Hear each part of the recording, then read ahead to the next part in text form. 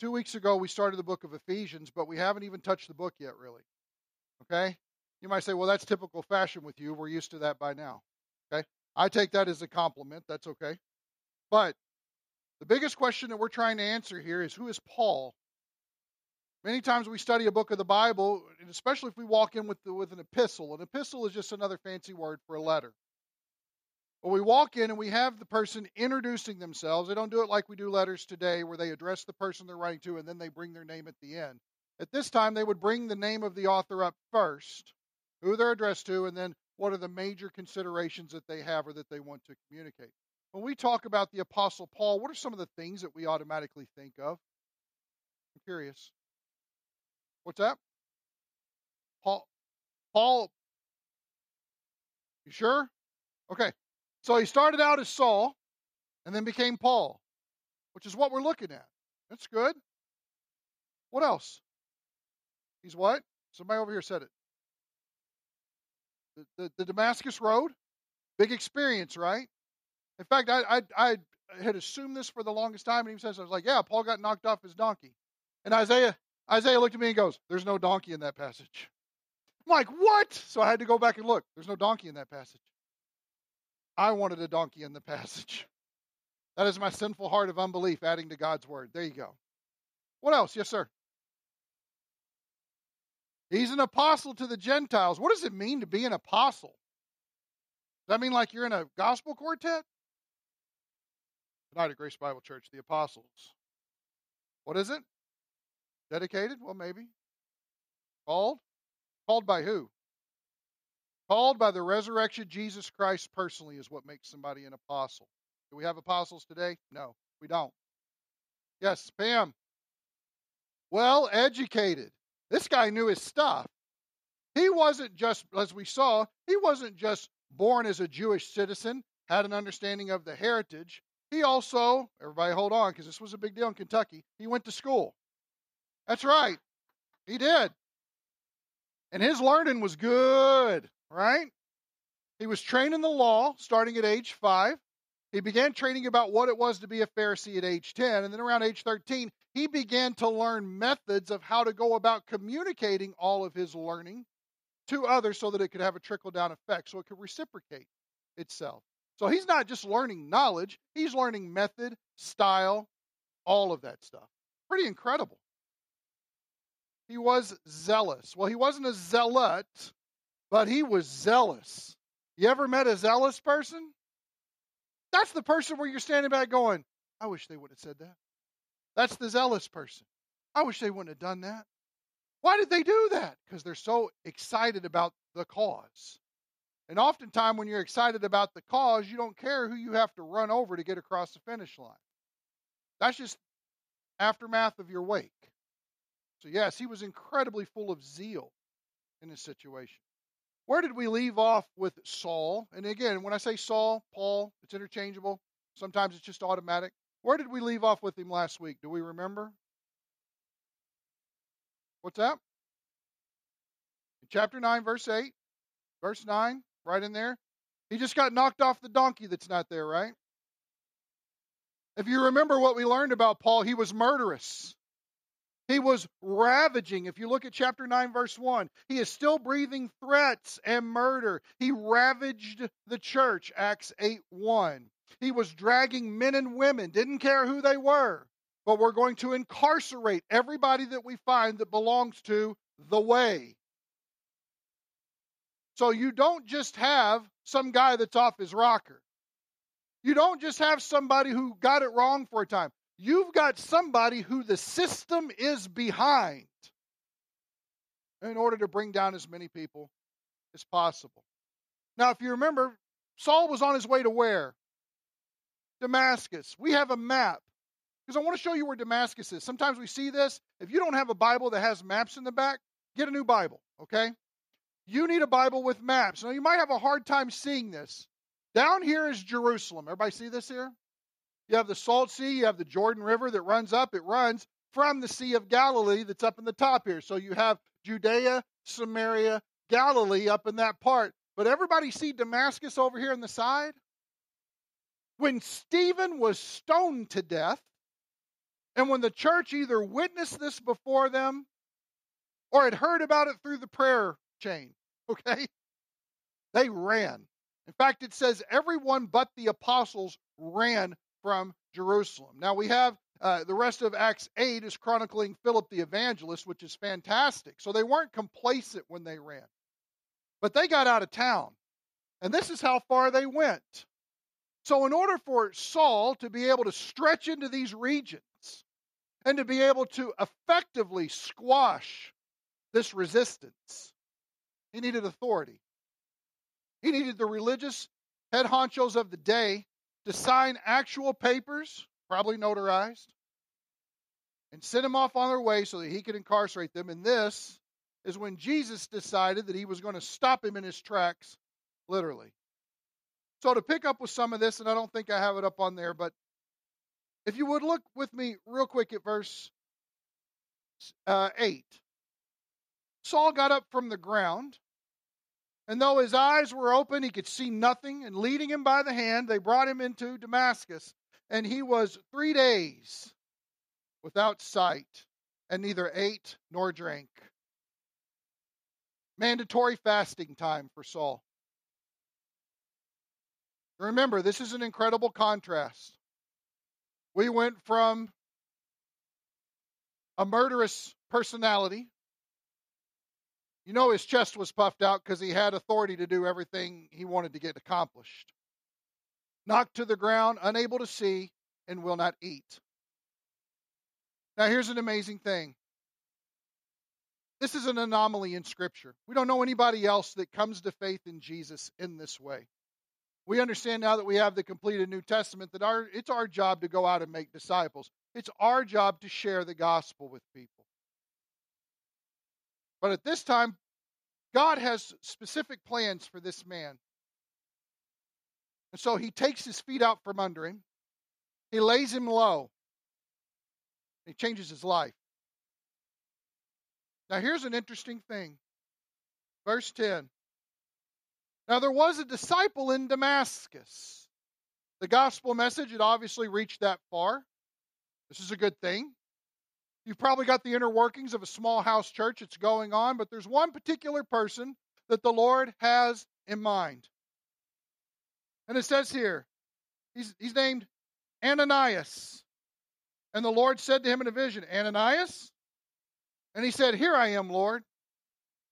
Can you imagine if you responded that way? Jeremy? Ah! Right? That's us. But notice, it's not tricky. He is in waiting. See, here's the interesting thing about Ananias, and probably why God selected him for this particular task, was probably because Ananias was ready and waiting for whatever God wanted to have done. Now, here's the beauty of it. Verse 11, the Lord said to him, Get up and go to the street called Straight. Okay, Lord, I know where that's at. And inquire at the house of Judas. Oh, yeah. His wife brought that broccoli casserole to the potluck last week. I know Judas. That was some good eating, all right? For a man from Tarsus named Saul, for he is praying. What, Lord? Sure, I'm not just looking for Saul? No, you're looking for Saul of Tarsus.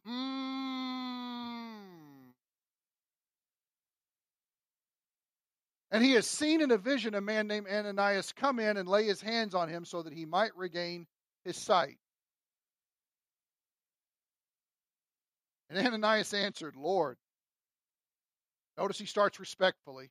If you're going to disagree with God, at least start the conversation respectfully. Lord, no. Lord, I've heard from many about this man, how much harm he did to your saints at Jerusalem.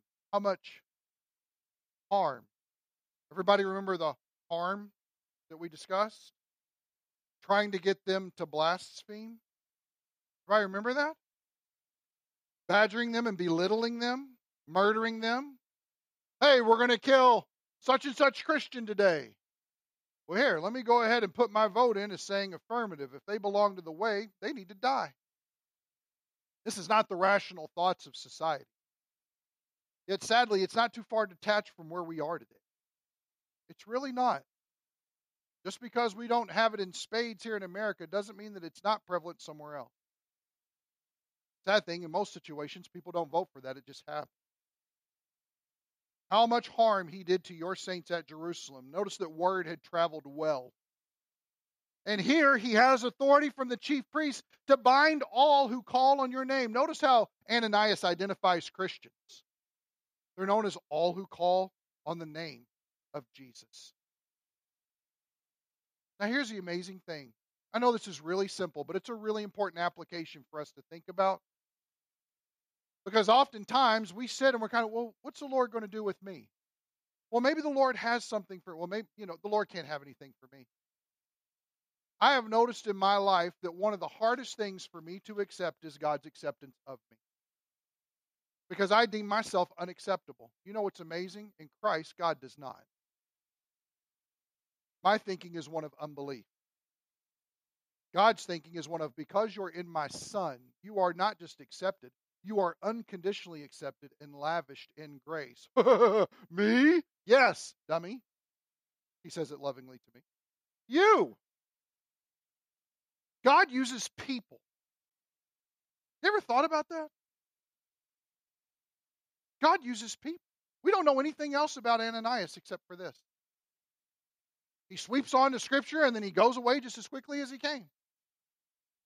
But I can tell one thing from his life here, he was faithful. God said, do it, do it. Was it natural for him to have doubts? Well, yeah, physical life hangs in the balance here. Hold on, God. I've heard a lot about this man. Notice he doesn't say, Lord, you got it wrong. This is not the guy I'm looking for. He didn't try to pull some Jedi mind trick on God, did he? Lord, I've heard about this guy. The stakes are high if I approach this relationship.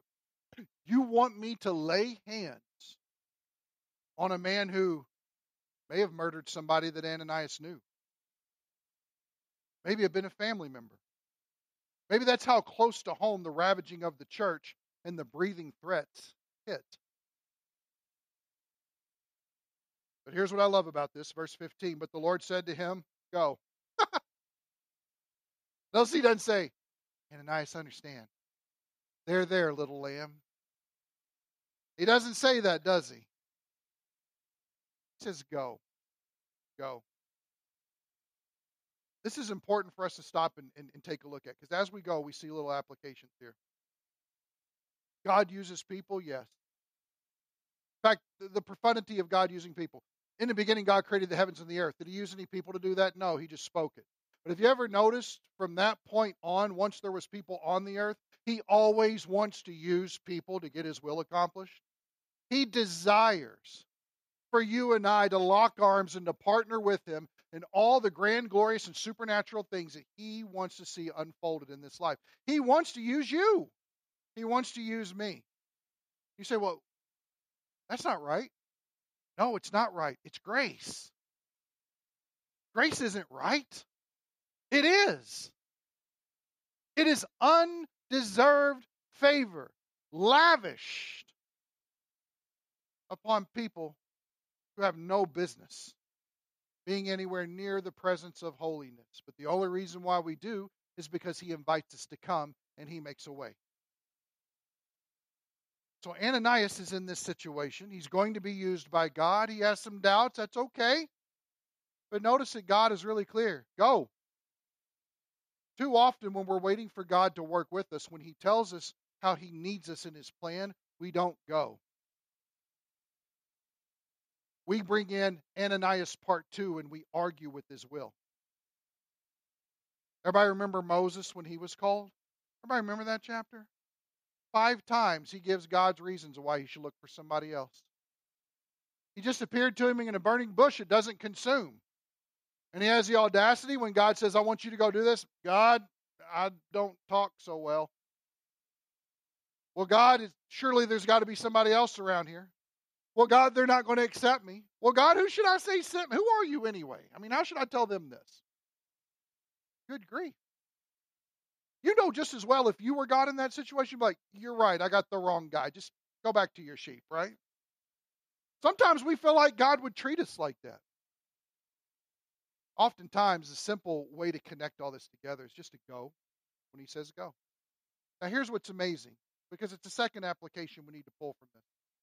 Go, for he is a chosen instrument of mine to bear my name before Gentiles and kings and the sons of Israel. For I will show him how much he must suffer for my name's sake. These two verses have an incredible amount packaged in this. Number one, it's a very interesting point that is often more times true than not. When we are in a situation where we are called to something, every single person is called in Christ's name to something or someone, some people group. No one is exempt from the call. It could be even something as, I'm just called to be a faithful mother and raise children. Fantastic. If that's your call, God is the one who called you to it. Maybe it's the fact that you are to be dropped out in a tribe somewhere and spend years learning the language, creating an alphabet, and transcribing the scriptures for them. Fantastic. One call is not any greater than the other. They're not. If it came from God, it's on equal footing. But what's interesting about this principle, notice that God hasn't told this to Saul yet. Everybody see that? Ananias has got insider information. He could easily go to his bookie. I bet that Paul's going to be called to go to the Gentiles and the kings and the Jews. How about it? That's not where I wanted to go with that, but still. Oftentimes, whatever you're called to, whoever you're called to in your life, comes through other people. It comes from them recognizing your call first.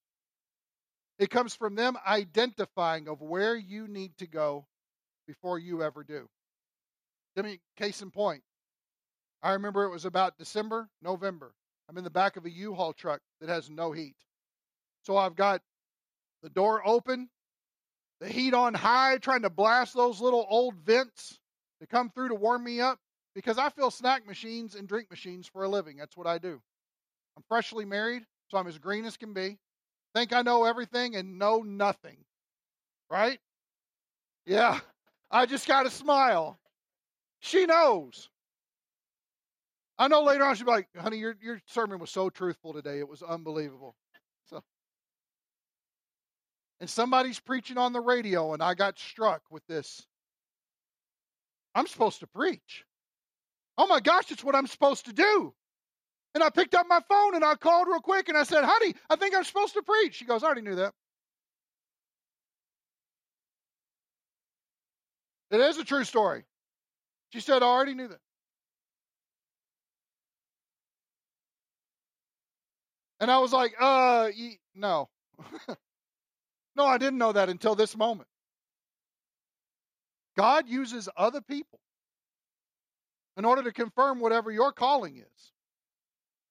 That calling will never be apart from sharing the gospel or discipling people. Why? Because during the church age, that's the only two things that God has for people to do. He didn't make it hard. Share the gospel. Train them up in the faith. Train them up to share the gospel so that they would train others in the faith to share the gospel. Pretty simple, right? Pretty simple. Here's another interesting thing is notice what's said about this. He's chosen. He's a chosen instrument. The Greek word is ekloge. That's where we get the word elect from. Notice that Paul's not chosen to go to heaven when he dies. That's not in the scriptures. Notice that he's chosen for a task, a ministry, a vocation, a job, a calling that needs to be fulfilled. Election in the Bible is always to ministry, calling, task, vocation, something like that. Every single time. It never fails. Notice that he's Jesus's. Does everybody see that? He's a chosen instrument of who? Mine. Everybody see that it's capitalized? If you've got a Bible it's not capitalized, get in there with an ink pen and fix it. He's Jesus's.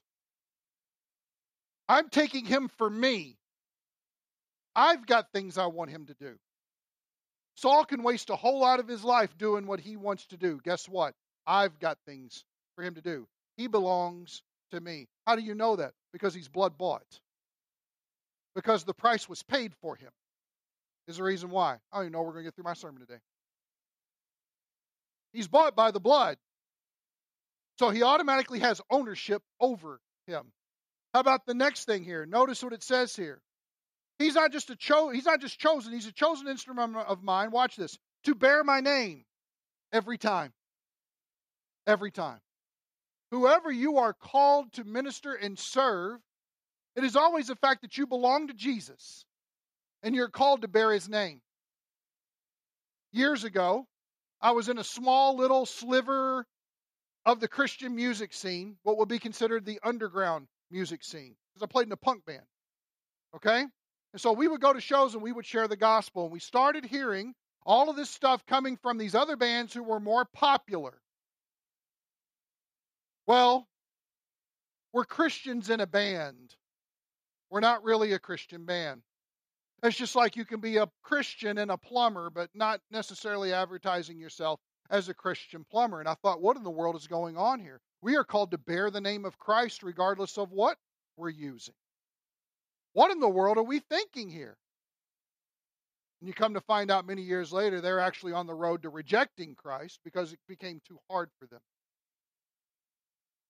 That's a very interesting and incredible transition. Let me give you an example. Anybody ever heard, you older people, love me, okay? I like the cathedrals too, so calm down. Younger people, you ever heard the band POD? Fable on Death. Okay, the church where I used to pastor in that building, they used to come through in a crappy little van and play shows down in the basement of it. And they used to preach Jesus relentlessly. And they would go to the mall and preach Jesus relentlessly. That's how my best friend got saved, is he heard the gospel from them. And he came to faith in Christ.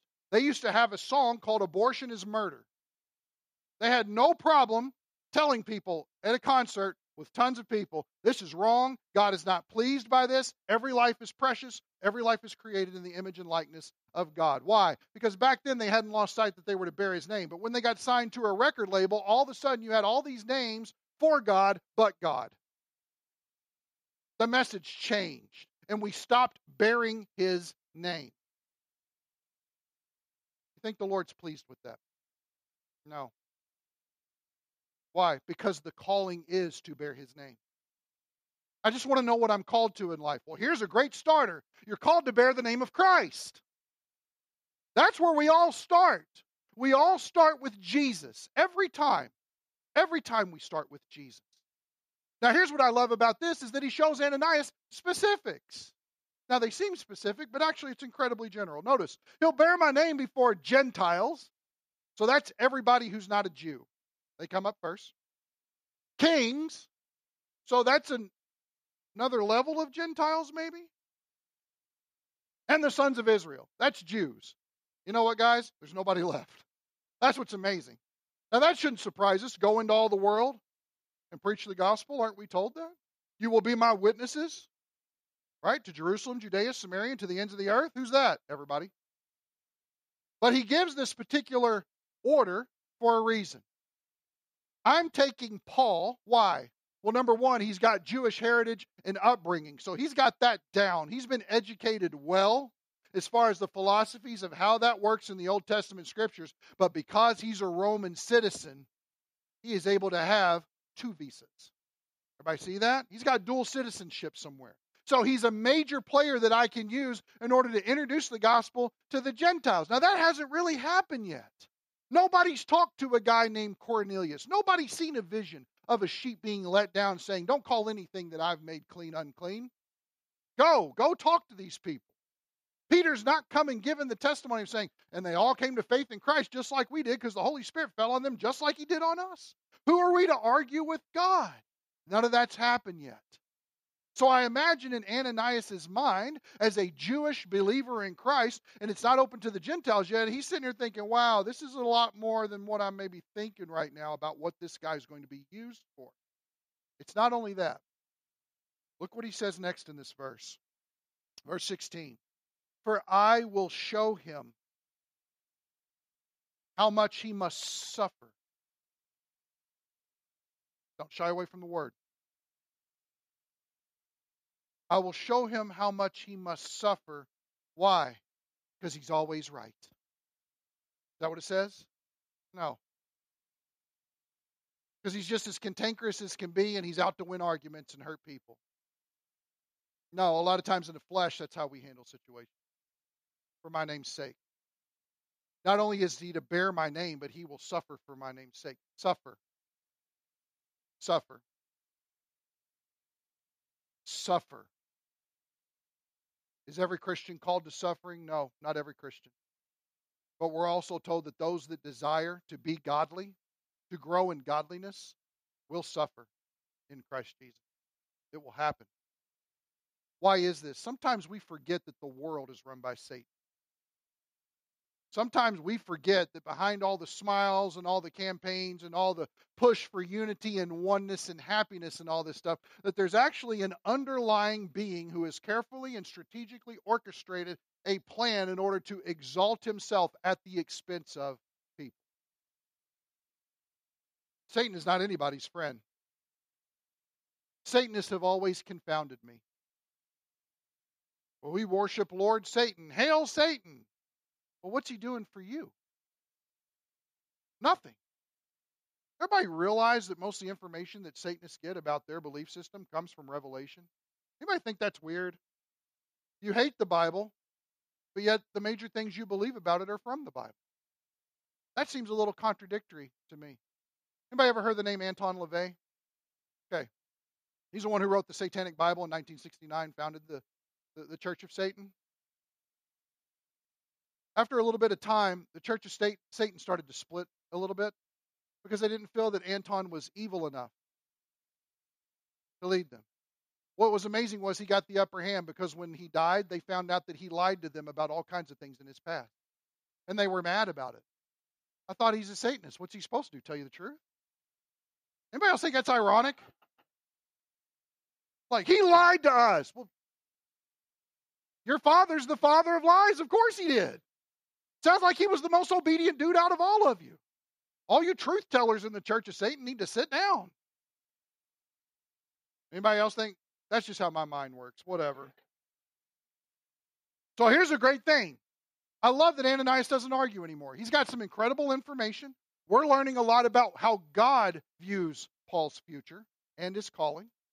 So he's going to use Ananias to get this work done. So Ananias departed and entered the house. And after laying hands on him, he said, Brother Saul, the Lord Jesus who appeared to you on the road to which you were coming, he has sent me to you to regain your sight and to be filled with the Holy Spirit. And immediately there fell from his eyes something like scales. And he regained his sight, and he got up and was baptized. Notice he was saved before he was baptized. That's important because people are getting it wrong today. And he took food and was strengthened. That word strengthened has been put there by Luke on purpose. Why? How did forgive me, how did Saul come into Acts 9? Breathing threats and murders. You ever known anybody like that? And then to be absolutely laid low. We talk about the idea of being laid prostrate. It's prostrate, guys. Prostrate on the ground. Some of you have come to me and said, yeah, I was laid out prostrate on the ground. I said, no, you weren't. I hope not. Ooh. Prostrate on the ground. They laid him low, blind. And now God is strengthening him in a different way. He had to dry him out before he could build him up. Look at this. Now, for several days, he was with the disciples who were at Damascus. That had to be a fun first meeting. Hey, guys, y'all know Saul? Yeah. Why is he here? He's one of us now. No one in that room went, okay. No. There was fear and trembling all around, okay? It just went silent, kind of like when you talk. Yes, that's right. Verse 20, I love you, man. I'm just messing. Give me a hug after we're done. But notice what he says, verse 20, and immediately, nothing standing in the way. The 3 days were done. Paul had lunch. He hung out with fellow believers, and he got to work. Look at this. Immediately, he began to proclaim Jesus. Notice where he started, in the synagogues. Why? Somebody help me out. Why? What's that? Okay, so he's got some home ground there. But in Damascus, not that kind of home ground. He's got a Jewish background and upbringing, right? Here's the amazing thing. That's where he was trained. If anything, Judaism embraced the Old Testament. Now let's remember, let's not get so 20th century, the 21st century, we forget about this stuff, okay? They didn't have a New Testament. So it's not like, okay, Saul's here, everybody turn to Matthew. They didn't do that, okay? So he starts with people that already have a base beginning belief in an almighty creator, understand all the major personalities of the Bible, see the unfolding of the plan of God and the promise of a Messiah who will come and set up a kingdom all throughout. Man, this is great groundwork that he doesn't have to lay again. He can kind of start in the middle of that and take off running in order to bring and connect all the dots to Jesus of Nazareth. So notice, he goes and he proclaims Jesus in the synagogue saying, he is the Son of God. Did anybody get saved from that? Do you share the gospel today? You're like, hey, he's the Son of God. Car's like, whoa, I'm born again. Is that how that happens? No, if he goes to the synagogues first and he brings up the idea of the Son of God, what's he going after? Anybody know? Anybody know? I'm glad you asked. Yes, that's true. But anybody know why the phrase Son of God would have been used in particular? Let's turn to Psalm chapter 2. We're off the map now. Psalm 2.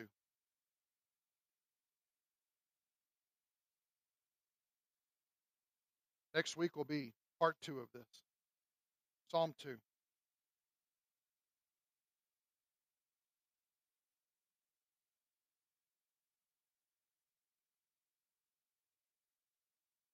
just start in verse 1. It's a short psalm. This is something that's known as a messianic psalm. I love the fact that if you were to study the book of Psalms, this is number 2. Number 1, get your mind straight. Number 2, brings up the fact that there is a king. Okay? Look at this. Why are the nations in an uproar and the peoples devising a vain thing? The kings of the earth. The kings of where?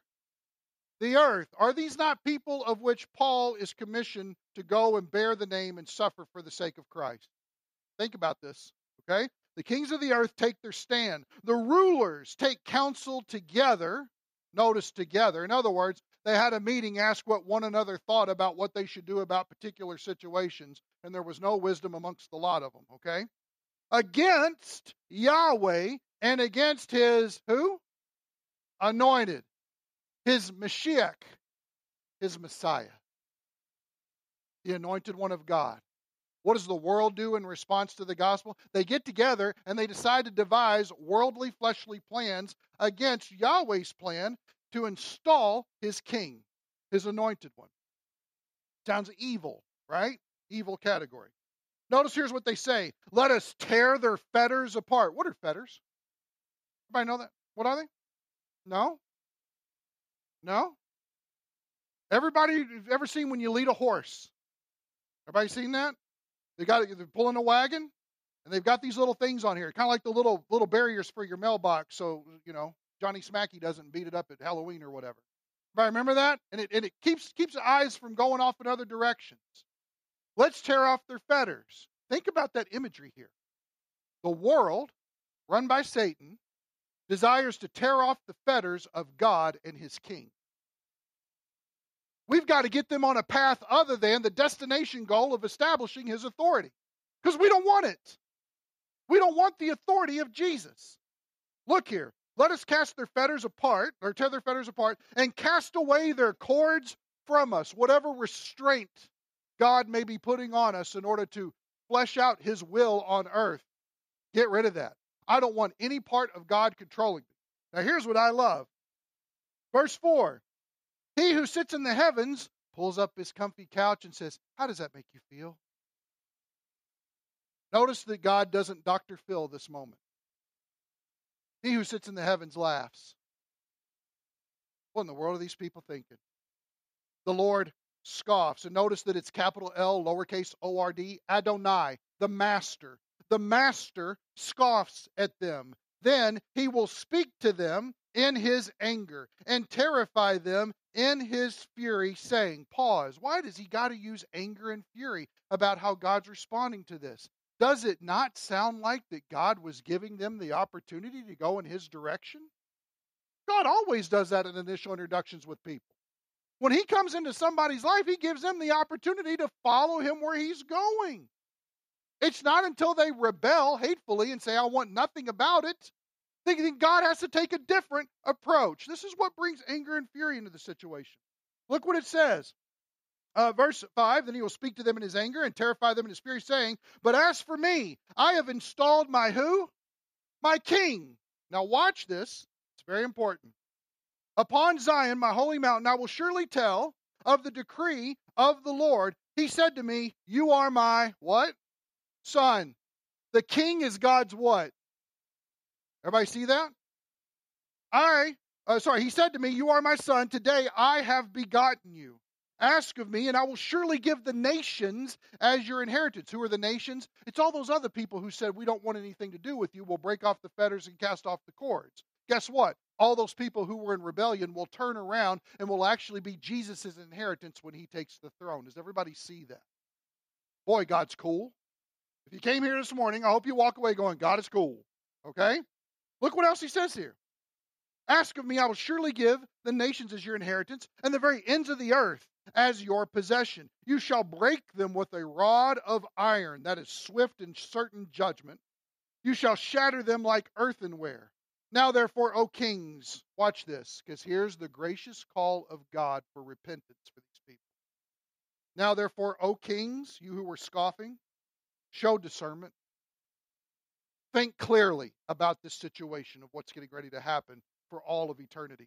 I'm going to install my king, and he is my son. So it's not just regal, it's personal. Everybody see that? Look what he says. Take warning, O judges of the earth. Worship the Lord with reverence and rejoice with trembling. Do homage to the Son, that he not become angry and you perish in the way, for his wrath may soon be kindled. How blessed are all who take refuge in him. Now go back to Acts 9. Do you think that people who hung out in the synagogue, and especially the rabbis, knew that verse? I think so. So look what it says here. Second part of verse 19. Now for several days he was with the disciples who were at Damascus, and immediately he began to proclaim Jesus in the synagogues, saying, he is the Son of God. I'm talking to y'all about the King. Now this had to be huge. Because you know somebody was tapping somebody on the shoulder and said, wasn't this guy just here to kill us last week? What is going on? Have people lost their minds? No, they got saved. That's the difference. In fact, this is an important lesson for us to take note of. Watch how this happens. Verse 21. All those hearing him continued to be amazed and were saying, is this not he who in Jerusalem destroyed those who called on this name and who had come here for the purpose of bringing them bound before the chief priests? But Saul kept increasing in strength and confounding the Jews who lived in Damascus. That word confounding is incredible in the Greek. It means it put them into consternation. When's the last time you were put into consternation? Great. Okay. Yeah, kind of figured. It's like a hornet's nest up here. I understand. But notice what he's doing. Proving. Not just stating. Not just teaching. Not just telling. Proving. How did he get to this proving point? Think about all this schooling that was used in one direction that God has now flipped around and said, this will be for my glory. He's stirring them up, and he is proving what? That this Jesus is the Christ. Remember, it's not his last name, it's his title. That he's the Messiah. We're talking about the Son of God. We're talking about the anointed one of God. We're talking about the King. That's what we're talking about here. Now, here's what's interesting. There's a great deal between zeal and passion. When Paul came into this situation, when Saul came into the situation, he came in with zeal. He doesn't care who he's got to hurt to get it done. He's not thinking before he speaks, but he's methodical with the end goal. I will accomplish this. I need this from this person. I need this from this person. I need this from this person. And it doesn't matter who falls in my wake. I'm just going to make sure and get it done. I mean, think about it, guys. Stop for a second. We love the apostle who wrote 1 Corinthians 13. We love him. We know he loves us because he prayed for us a lot in the scripture. This was a bloodthirsty man. A bloodthirsty man. He would not simply stop. Jerusalem was not enough. I've got to have Damascus too. I've got word that Christians have fled there after what happened with Stephen. Let me go get him. Let me go get him. I want him. Okay, Saul, go. He's the bulldog of the Pharisees. And then Jesus turns him into a puppy, right? And sets him on a brand new trajectory where it's not about zeal anymore, it's about passion. It's not about zeal, it's about passion. Notice that zeal comes in and knocks down everything it can and takes no prisoners. Get the job done. Task-oriented. Passion walks in because it's all about caring for people. Where previously the modus operandi was death, now it's life and peace. What makes somebody go from zeal to passion? Jesus. In fact, not just that, but Jesus did something incredible to him. He took him and he actually placed the Holy Spirit within him. Because Paul has no strength, Paul has no mind, Paul has no will that will ever be what God desires to have manifest. He is a chosen vessel of mine, and he will bear my name before Gentiles and kings and Jews. And I, and real quick, the I there, it's emphatic in the Greek. Here's what he's saying. I, Jesus, will personally show Paul how much he must suffer for my name's sake.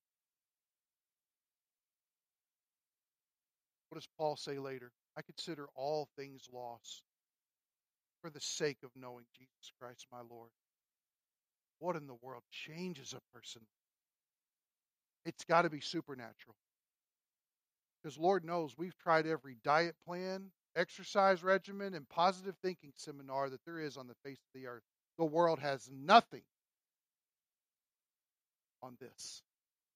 Nothing.